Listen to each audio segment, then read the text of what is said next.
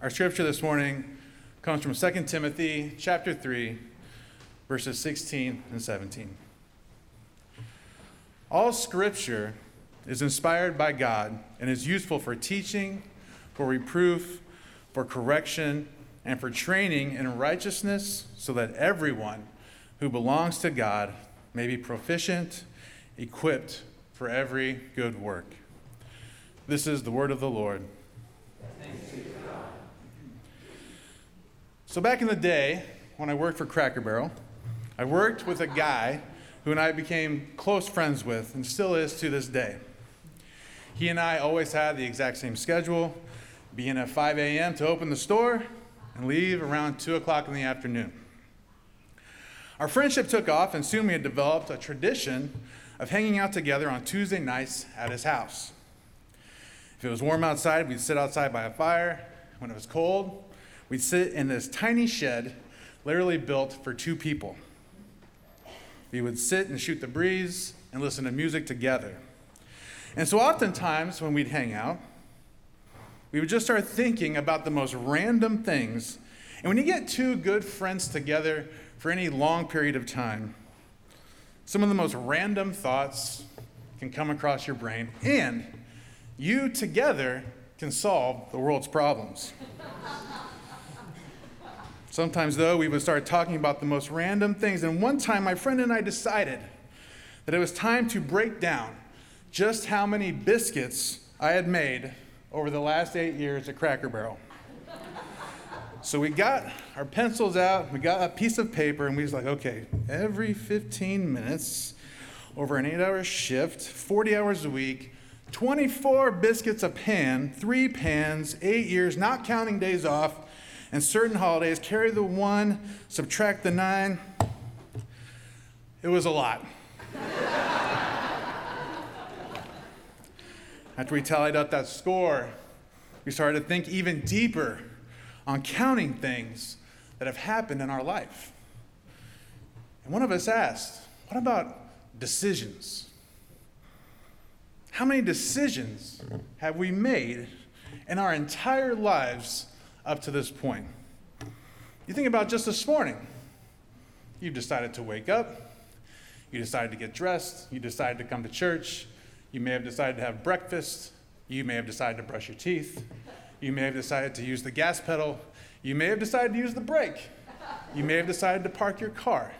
You may have decided to come to church. You may have decided to sit with your family.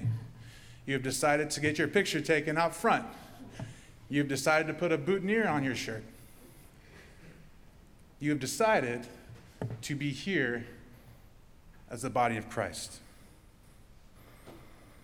Small decisions, medium decisions, large decisions, and of course, life-altering decisions.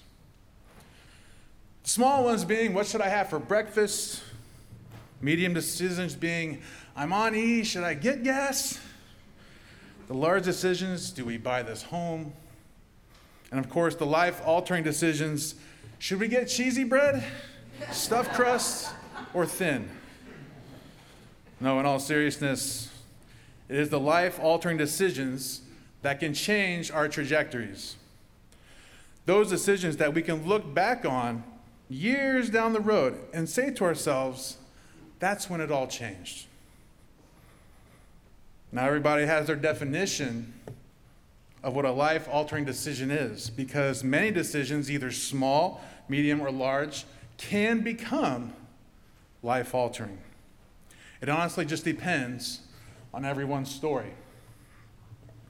I decided to go to church on a random February morning in 2014. 10 days later, I was in youth ministry. One thing that I always think about was just how I felt that morning, and feeling that God had decided for me. God had changed my way of thinking. And in turn, many and new exciting things were on the horizon. And for those next 9 years, up to today, I can look back on that random February morning where I just decided to go to church. All those things that happened to me since then, making the decision to go into ministry, and up to this point, I can always think that God was the center.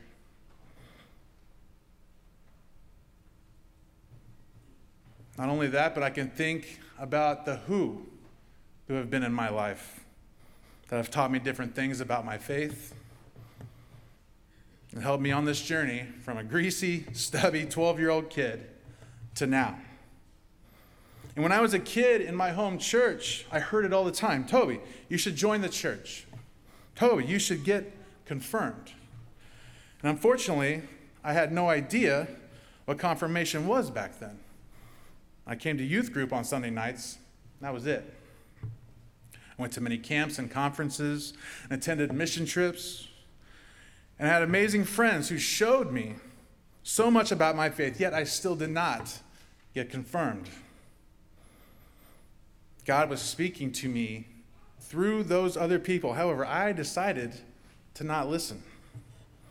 I wish I had listened. And I've told you 6 in class that I wish I had had your brain at 15 and 16 years old, because at this age, you have made the decision that will hopefully change your life. In today's scripture readings, we see the Apostle Paul directing Timothy while Paul is on his last dying breath.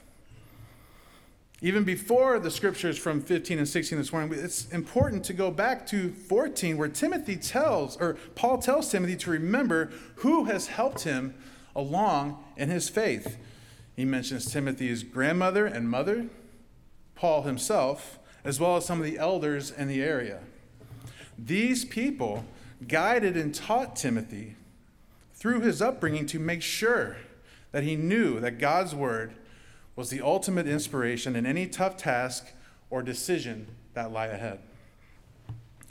And looking into the verses 15 and 16 from this morning, we see that Paul takes the time to tell Timothy to never forget that all of Scripture is inspired by God and is useful for teaching, correction, and for training in righteousness, so that everyone who belongs to God will know exactly what to do in any decisions that they make and any good work that they do.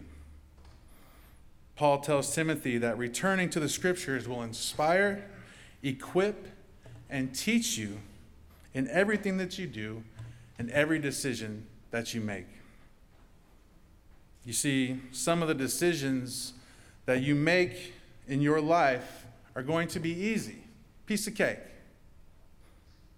At the same time, some of those decisions are going to be difficult.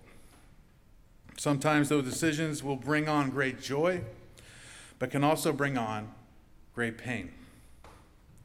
Some decisions that we make are going to be the right decisions, and sometimes you are going to make the wrong decision.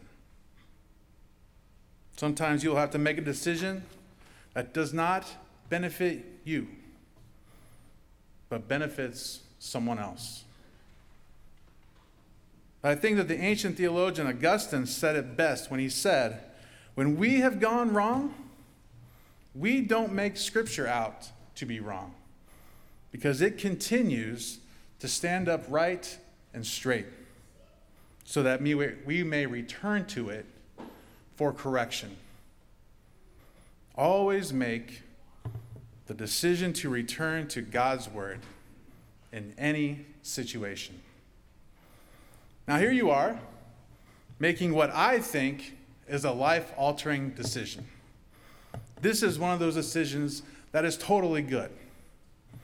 You 6 are making the decision to follow your faith, deciding to believe that God is, according to our Presbyterian Book of Order, the epitome of holiness, awesomeness, and all sovereign, meaning ruler of all creation, who through Jesus and the power of the Holy Spirit that creates, sustains, rules, and redeems the world in freedom of righteousness and love.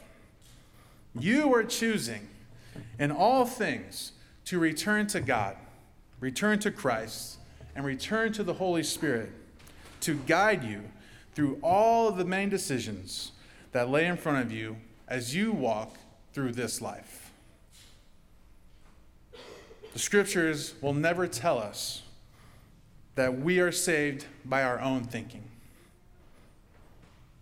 We must always remember that it is only through God that we are saved. Your decisions after today, for better or for worse, and throughout your life, are better off if you always return to God's word for inspiration, correction, love, and righteousness. When you build the habit of returning to God in all the things that you do in your future, you are choosing to lead the exact life that God has intended for you. Always decide to let the scriptures equip you. Always decide to let the scriptures inspire you. And always decide to let the scriptures teach you in everything that you do. Let us pray. Lord, we come to you today with 6 of the most awesome kids. We come to you with so much happiness that these youth have decided to take the step to follow their faith